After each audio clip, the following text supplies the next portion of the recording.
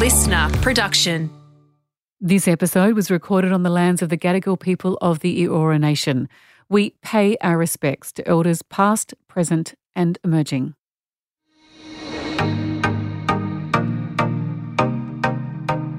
Hi, I'm Helen McCabe, founder of Future Women, a club helping women to connect, learn and lead. One of my favourite ways to do that is by running live events, like our annual Leadership Summit. There's nothing quite like being in a room full of inspiring women, hearing their stories and sharing leadership experience. Well, in this series, I'm bringing you the next best thing to being there in the room and sharing the highlights from our 2022 summit. On this occasion, we bring men into the conversation because I think way too often men are left out of these discussions. So, as the moderator of this gender equal panel, you won't be surprised to learn this is one of my favourite sessions of the 2 days. The panel features CEO of Salesforce, Pip Marlow, CEO of Plan International Australia, Suzanne Legina, and two men, Future Women's Head of Diversity and Inclusion, Turang Chawla, and someone I've known for many years, the former ABC Director of News, Gavin Morris. I started by asking our panel who experiences workplace sexual harassment. Are rates worse amongst certain groups of women? And are men also victims?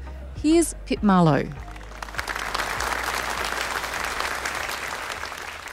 The studies and the research will show you both men and women do experience sexual harassment, and it's something that nobody should have to face into. However, it is more likely for a female to experience sexual harassment and for it to derail her career more than a male. And you just have to look back at the stories in the press to know that more often in these high-profile stories, the female's the first one to exit and be challenged and branded for some times afterwards, which is horrific to face into. It's why stories like Brittany Higgins, who is such an exceptionally brave young woman, and Grace Tame are just like people I respect and admire a ton, because to stand up and share that and be vulnerable and know that not every story told about you when you've been backgrounded by other people, etc., as part of that it's horrific to know what those women were put through. But also when you add intersectionality to it, it gets even more challenging. So certainly we have a role to make sure it doesn't happen, but often in the workplace, still today, the majority of people in power are still men. You know, the statistics don't lie. It's great to see the progress, but the majority of CEOs and leadership teams are still men. So unless the men who own the policies, the culture and the procedures around that lean in to change that, we're not going to see change happening at fast enough levels. Pip, you've been in senior levels for a long time now and CEO. Are you seeing change? And is there momentum at the moment or is it the same level of change that you've experienced? Yeah, so look, I grew up in the tech industry, and candidly I grew up learning to survive in that industry, not necessarily thrive. It was very, very male-dominated in the 90s, and the behaviours and the things that, I experienced then were just, you don't see that level as much. But let's not fool ourselves.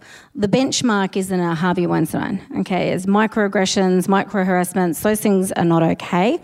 So what I see is less of the materially big egregious. That was very commonplace and that I certainly experienced in the 90s. But what I don't see is progress happening fast enough in regard to change, because frankly, there's a whole next generation of women who are not going to have parity in the workplace. They will not be paid the same for the same work they do.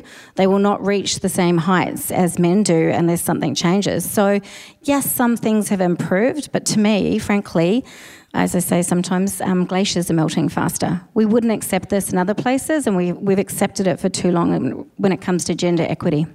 I'm really interested to hear what your experience was at the ABC, Gav.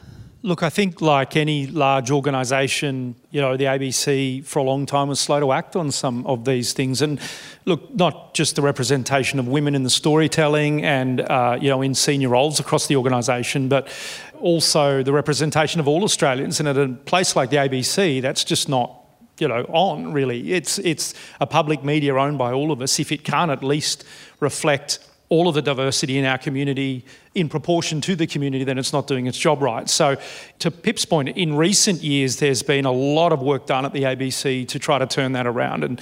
And again, through often the very granular measurement of where we were falling short at the ABC and what we needed to do to make that up.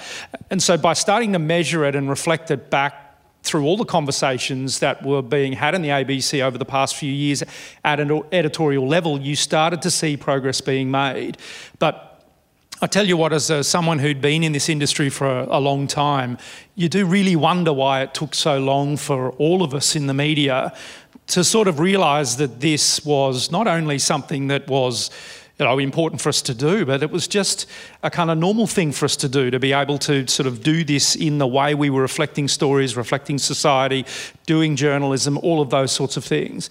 I mean, Helen, we'll go back 25, 30 years when you and I were in the press gallery together. And I mean, I've watched all of these things that have unfolded in recent times around the culture of what went on inside Parliament House. And, I've reflected on a lot because I remember being a young man in the press gallery back then and seeing things happen to women around me in the press gallery. You and I have shared some stories ourselves about stuff that went on back then. And I remember as a young man who was kind of new to the world and trying to work it all out and trying to work out how, gender relationships worked and all the rest of it, thinking that sort of stuff was normal and that this was the kind of thing that went on. This must be what grown-up life is like. This is what happens out there in the big world. Totally wrong. It was just an extremely poor culture. And I think, 30 years later, 25 years later, we're now having that conversation about Parliament House in a concerted way. How on earth has it taken that long? How on earth has it taken us in the media not to grasp onto these issues much, much earlier on and ensure that women's stories and everybody's stories are told much more fairly and much more honestly? And it's been incredible to me that it's taken this long. I'm just going to go down to Suzanne and say, you're working in a not-for-profit. What do you see in terms of the ability to engage men and get change in your sector? Yeah, so I was just going to say two things. One of them is tomorrow we're going to release some research which we've done with numerous other organisations around the world. It's called the Equal 2030 Gender Equality Index, tracking our progress against gender equality to the SDG 2030 goals. And that will say that 1 in every 3 countries, the progress on gender equality has actually gone backwards. And in Australia, it will say that we've stagnated on 14. And that we have Spain, Ireland and New Zealand ahead of us, and that if you're a 10-year-old girl in Australia, you will not see freedom from violence on the street in your lifetime. So, when you say, is the change happening fast enough? I'm sitting here just thinking to myself, hell no. Hell no. And I'm frustrated in a way, like we're holding up half the sky. I don't know how we can hold up half the sky, look after the children, clean the houses, start the new businesses, contribute economically, do all the emotional labour and also reinvent a new world at the same time. We do need allies in this. I'm sorry, we cannot do it alone. In our working plan, we say that we are the charity for girls' equality, for gender equality, because we believe that if we can make the world better for girls, you can make it better for everyone. But that means we have to work with everyone. So, starting with fathers. So in many of the places where we work, we start early childhood education, getting dads more involved in looking after their kids and doing the household chores, because we cannot free up women until men take their fair share of the work there. We challenge the gender stereotypes because we know that those rigid gender stereotypes is a driver for the kind of violence that sometimes occurs later on in life. We work with boys. We have our own Champions of Change program that started in Latin America. It really challenges these notions of toxic masculinity. It works with boys and with girls and then brings them together to talk about how are we going to do this better or differently together, because I don't want to keep inventing the world in the image that we have it now. And so it does absolutely involve that. And I love the work you're doing on Changemakers. We have to take the conversation to men. Well, we are we've been piloting this program. We've been talking to people for 12 months about it. We are learning an awful lot. Turong, microphone to you. What have you learnt? A, as the one who is in this space publicly and continuously, and 2, from training men in organisations. Yeah, full-on question, Helen. I wanted to flag that when we're having these conversations around equality and inequality and the gender drivers of harassment, violence and discrimination towards women, that Aboriginal women face violence at rates far beyond the rest of the population. And I think it's very important that we, as a collective in this room, acknowledge the disproportionate harms that First Nations women in particular are subjected to. And in responding to the question, Helen, I think The number one thing that I've learned from working with men through Changemakers is that men are far more interested than I think the mainstream gives them credit for. I think a lot of men in particular come from the noblest of intentions, but have very little clue, almost like comically low of an idea of what to do and how to work with women or anyone that's not of the ilk of their private school or public school that they went to. It's almost as though male development occurred at some point up until 16 or 18 and then just stopped. And I think a lot of that will change thanks to the work of, say, Chanel Contos and countless others. That we will have a generation of boys who grew up with a sense of equality and respect for women and people of all genders. But I think that's been the thing for me that stood out, is that men want to be part of the solution. They don't have any idea of how to approach it. And so that takes me to the second point. When we're doing the Changemakers program, whether it's me co-facilitating or one of the other facilitators, one of the things that I always strive to do is meet people where they are. It's great, if we want to sit in our ivory tower and say, well, I'm holier than thou, I know everything and they know absolutely nothing. The fact that I could rile up statistics about the state of inequality doesn't make me any better than them. It's really about how do we as a collective make the opportunity for business, for organisations, so that women are empowered. If we look statistically at the population, women are 51% of the Australian population, and yet they occupy so few positions of leadership. That doesn't make sense. And First Nations women, women of colour, women from culturally diverse backgrounds, women who identify as LGBT, they're not represented in positions of power and positions of leadership.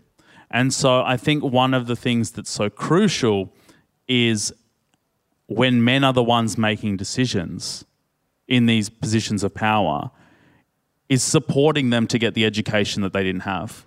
And Changemakers does that. It's the education that what you're doing is not working in creating psychologically safe workplaces or creating workplaces free from discrimination and harm towards primarily women. But it's also not allowing you to have employees reach their full potential collectively. And so the thing that's really stuck out is that men are so interested in wanting to learn and know more, because the benefits of gender equality don't just extend to women. One of the great things, Helen, that over the past 6 to 12 months has been seeing the shift as a result of the pandemic with working from home and things, is men telling me, hey, I get to spend more time with my children. I want to be able to do that. So I'm going to go to HR to talk about how we can have flexible working arrangements so I can show up for my partner, my children, and work. And I just think that's fantastic. And why haven't we done it sooner? Pip, is that your experience at Salesforce and in previous roles, that you're seeing a greater engagement with men who are looking to have a bigger role at home? That's my first question. And second question, how have you gone about engaging your male workforce? Yes, there's a couple of things in that.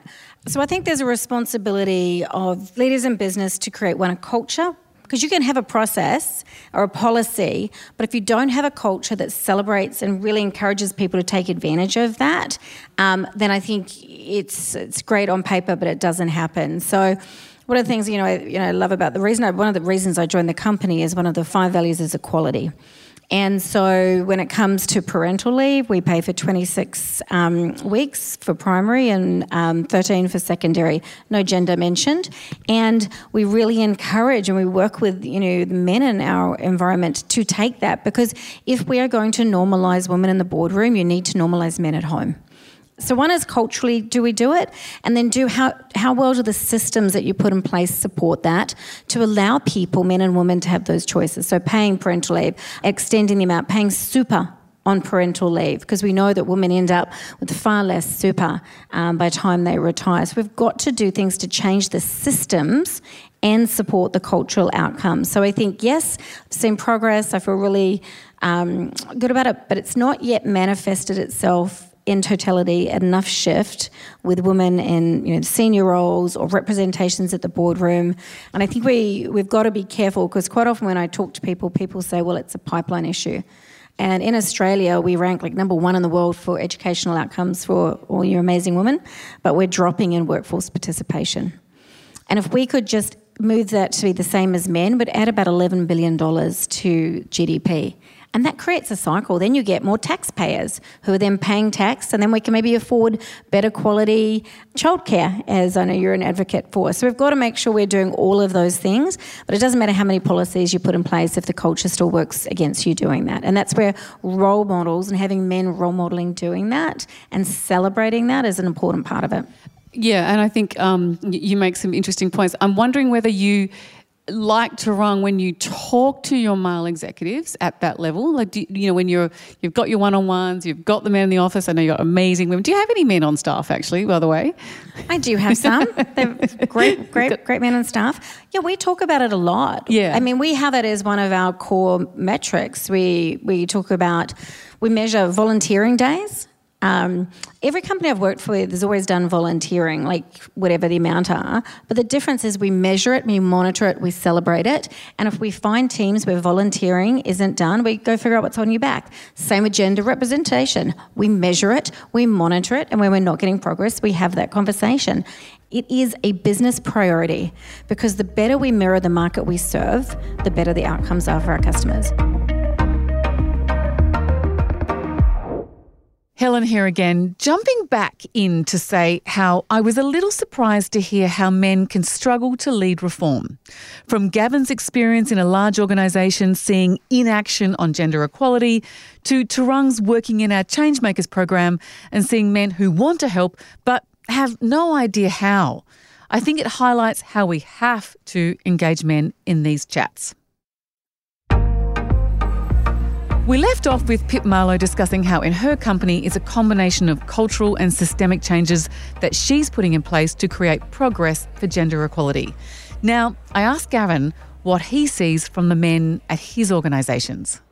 I think there are various different levels of things going on within minds and within the action that you're seeing out of men in organisations at the moment. I mean, I remember I learned a great lesson a few years ago where I was one of those people that figured you had to sit in the newsroom until the news went to air, and you had to kind of stay at your desk for as many hours as you could each day. And then we had illness in the family, and I went through a period where I did not want to be in the office at all. But I thought, okay, I'm going to reset something here. I'm going to go home and have dinner with my children, and I just got a new executive role, and it was all very busy, and I reckon for months I felt guilty about this idea that I was going to get up and leave at 5 or 5:30 to go home and have dinner with my children, until one of my colleagues came up to me and said, well, thank God you do it, because as a woman we all do it and we feel guilty about it. And it took me, that was it for me. I never felt guilty about it ever again. And this is not that long ago, right? And you know, thankfully in the last few years you've seen more flexibility come into the workplace for everybody. But this was only a few years ago, and this was still the sort of attitude that often existed, not just in newsrooms, but in any organisation. And so I think one of the things that I was inspired by then was a few years later, the BBC did this great piece of work around 50-50. You know, they ran a whole program about it. They recognised that they needed to lift the proportion of stories that were being done by women, and the voices that were in the stories, were disproportionate. They need to fix that. So a bunch of our team with Inside ABC News saw this happening, and it wasn't a management-led thing. They didn't come because management told them to. They came and said, we'd like to do this too in the ABC. And they organised themselves around it, and we started measuring the proportion of women in our stories and in our storytelling, and it was appalling. As soon as we measured it, we looked at it and went, wow, this is, 2/3 to a third kind of thing was the sort of ratio that we had. And I remember we then sat down and talked about this, and, all those usual excuses were made. Well, it's because all the men are politicians and all the sports people are politicians, and all not true and all unacceptable, but nevertheless, these were the sort of conversations we had at first. And then we started changing what we did. And I thought, look, to go from how bad we are to getting to some sort of level of 50-50 equality in our output's going to take us years and years and years. But simply by focusing on it, continuing to measure it, continuing to have conversations, within 18 months we'd fixed it. Never had that sort of equality in our storytelling before. We fixed it in 18 months just by measuring it and responding to it. And so I think one of the great reflections during the team at that time was this is not a gender issue per se. It's not a diversity issue per se. It's a humanity issue. And actually, if what we're seeking to do here is be more excellent in our jobs each day, we can gain more audience, we can be more successful in telling stories that people find more interesting. It just became part of an ambition of what we did at ABC News, not some sort of program or scheme that we were doing because we thought it was a good thing to do. Did you meet much resistance? Or like Pip says, if you're measuring it, then that's the key to getting real change? We met resistance to measuring it, and we met, you all have read the stories at the time, we had a lot of external criticism for measuring it. Remember the woke ABC for kind of measuring diversity numbers and gender and all of these sorts of things. So we got a lot of external criticism. Internally, what you got was a lot of scepticism based around some of these issues that are urban myths, if you like. Of course you can't get 50% representation of gender in our stories because all the important people that the news talks to each day are all men. Those sorts of conversations were had a lot. And bit by bit, through the success of doing more stories, driven by many of the amazing women within ABC News at the time, and this passion of that group just to say, look, we can do a much better job here and we can improve it, that went away pretty quickly. And it now is just seen as a real, a driving force within the way that we talk about stories each day. And now it's spread within ABC News with the team that's still there to something called 50-50 equality, which is now looking, I think that team has done a really great job in the last few years to do a better job of telling Indigenous stories and stories of Australians with disability and more culturally diverse stories. And you can see that on the screen, you can hear it on the radio. But it's just a momentum now within the ABC that I think is now unstoppable. They've got more work to do and they'll continue to do it because there's a lot of passionate people now within the organisation driving it.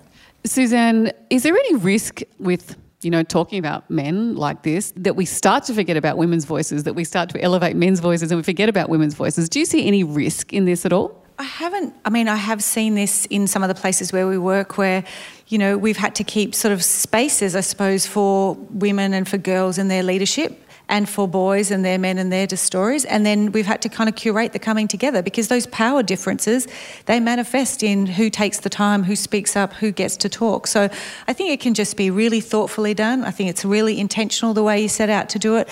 I think women should still be able to speak about their own lived experiences. They're the ones telling the stories about what they're experiencing. And I think that what you need then from men is to listen a lot more and tune in to what they're hearing and also tap into how that gender inequality manifests in their own life. Tarang, you talked about, men telling you about how they wanted to spend more time with their children. And you hear about so many stories of men telling, on their deathbed that they really don't love the fact they spent their whole life at their work. All the things that are meaningful about life are not found just in workplaces, they're found in all the gamut of lived experience. And so we have to free up men from these really gendered, rigid stereotypes as well. It's just not a healthy way to live. There's a better way we can unlock the talent and the human capital in this country by more flexibility, more diversity. We should be representing the communities that we serve. And I think if we could just I think the key is you don't want people to dominate. But I think, we've done quite a lot of anti-racist training recently in our organisation, and I like another veil coming off people's eyes because I don't think we talk about race very much or very well in this country. And so when you start to do that, you start to hear people saying, I couldn't see this before. You talk about visibility. It's like a veil being released. You go, I didn't see that before, but now once you see it, then you're responsible to do something about it. And if you can skill people up with what to do about it, then you get change. The reason why we built Changemakers was because Kate Jenkins came to us a couple of years ago and said, no one's doing this, you need to do it. And I was very hesitant about building it because I was worried that a business called Future Women couldn't go into organisations and tell men what to do. And then we met and talked to Tarang and we worked through it. What do you think are the key barriers to the men in your world to a better understanding of the issues that we're talking about broadly? When I think globally, I mean, some of the work and the evidence that we're doing, I mean, it's as basic as son preference. I mean, everywhere in the world, you know, you'll have missing millions of girls in India. They're either not born or they're neglected before they're 5 years old. You can read Lancet articles about them everywhere in the world. If you're in South Sudan, you are more likely to die in childbirth than finish secondary school. You know, the way that the disregard and disrespect, I think, for girls and women world over is the single biggest barrier. We are just not treated as humans. And everywhere you go, I just think, could we be treated with the same humanity? If we could. If you could look at us like humans with equality, then you would treat us with more respect. That is a great segue to Tarang. This is your life's work, is advocacy for victim survivors of family violence. What would you add there? I wanted to. I think we owe those comments a round of applause. Like, that is literally, the core of it.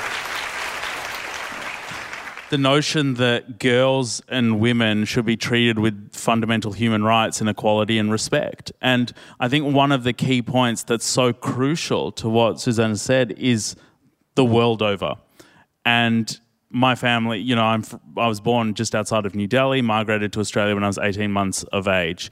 And that story you tell about India I understand that at a devastatingly intimate level, because I know of, you know, people from where my family was from who would hate the concept of a daughter being born into the family.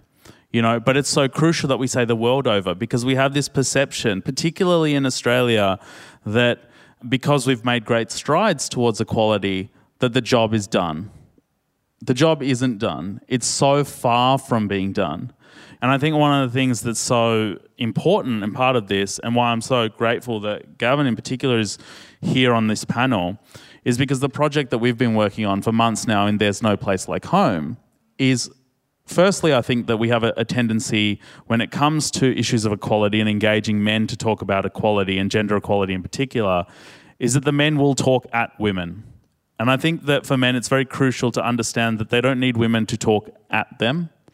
They need, at best, to talk to them, and more significantly, to just shut up and listen. I was going to say shut the F up, but I realise that this is being recorded. But genuinely just listening. You know, whether it's in the workplace, whether it's in the home, is that whole thing. I remember when I was growing up, Mum would say, like, you know, 2 ears, 1 mouth, like use them in proportion. And it's some of those foundational things around equality and respect get lost in workplaces, I think. And going back to There's No Place Like Home, what we did, which hasn't been done in Australia, is rather than just talking to victim survivors or talking about them, we said here and gave them a microphone. And what you learn is the immense degree of privilege that those who haven't been impacted directly have, is that we can learn so much from lived experience.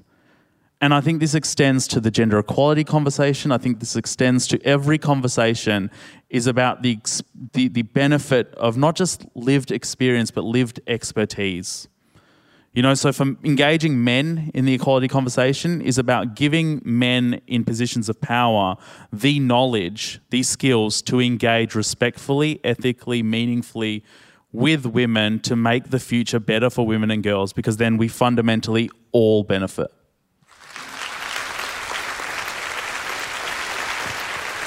Gavin, the media has an incredible role to play, and I know that your most senior roles were at the ABC, but you were in commercial television at some point. You've worked all over the world. Can you see change occurring outside of the ABC? What do you see now that you've sort of retired from your media life a little bit?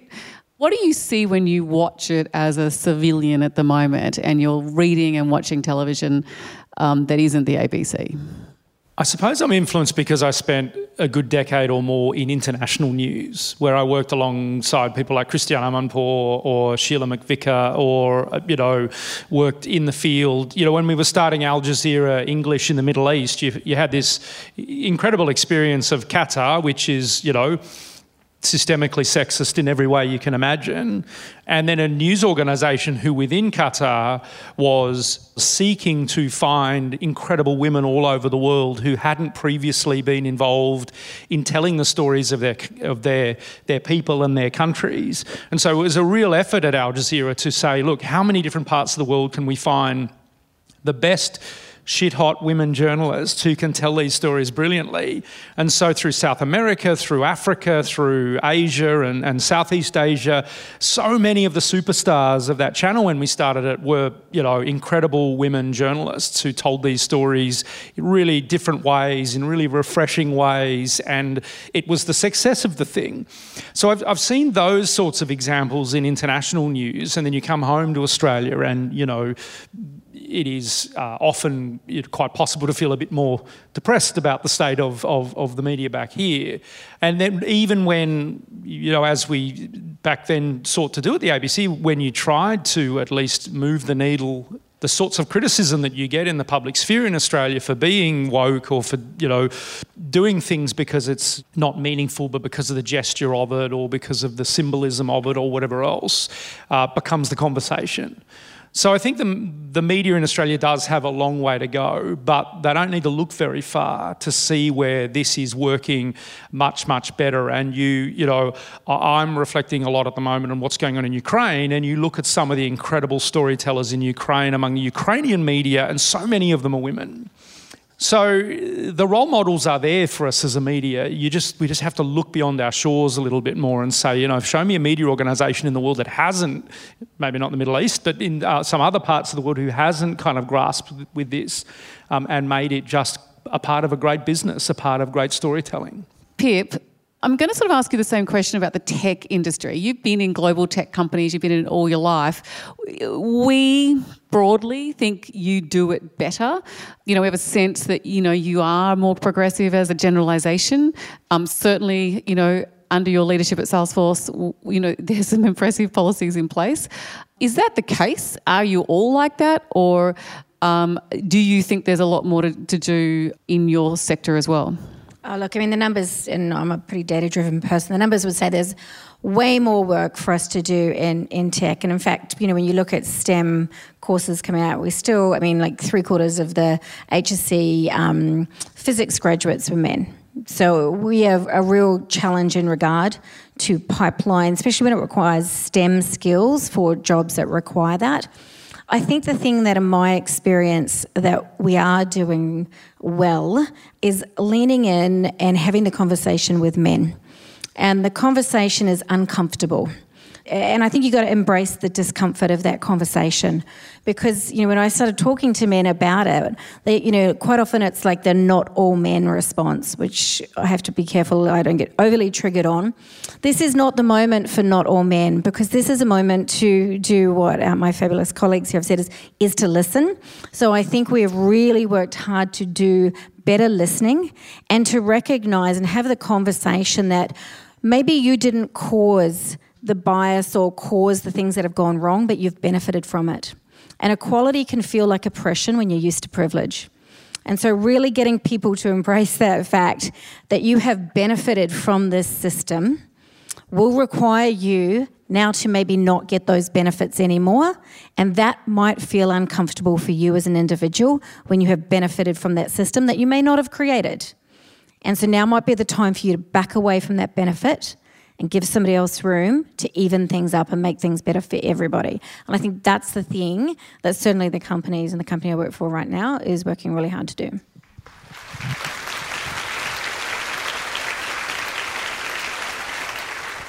Suzanne, I've got red lights flashing at me, but I'm going to give you the last question.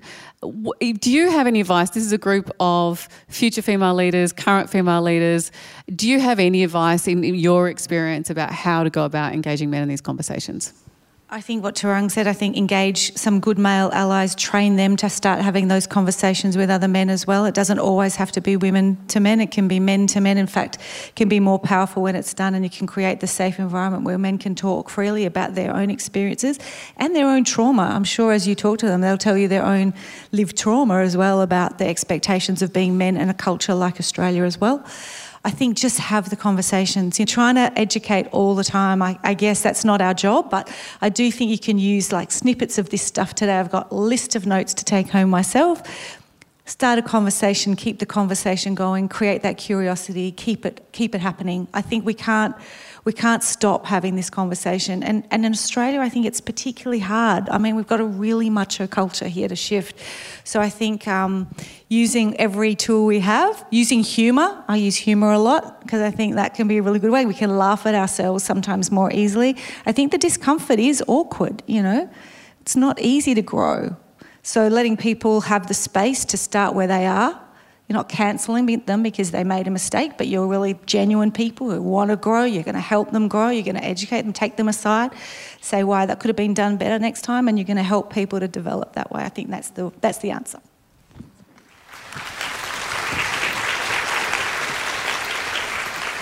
Not cancelling anyone because they made a mistake is excellent advice to finish on. Thank you. To Pip and Suzanne, thank you for your leadership in this space and for being here today. To Gavin and Tarang, I'm going to let you in a secret. Very few men wanted to do this panel today. Not that you're not super valued for being here. But, you're both outstanding. But I just want you to know you are both leaders and at the forefront of leading these conversations. And proud to know you both. Thank you very much, everybody. The Future Women Leadership Series was presented by Helen McCabe. Executive producer, Jenny Goggin. Sound production by Darcy Thompson.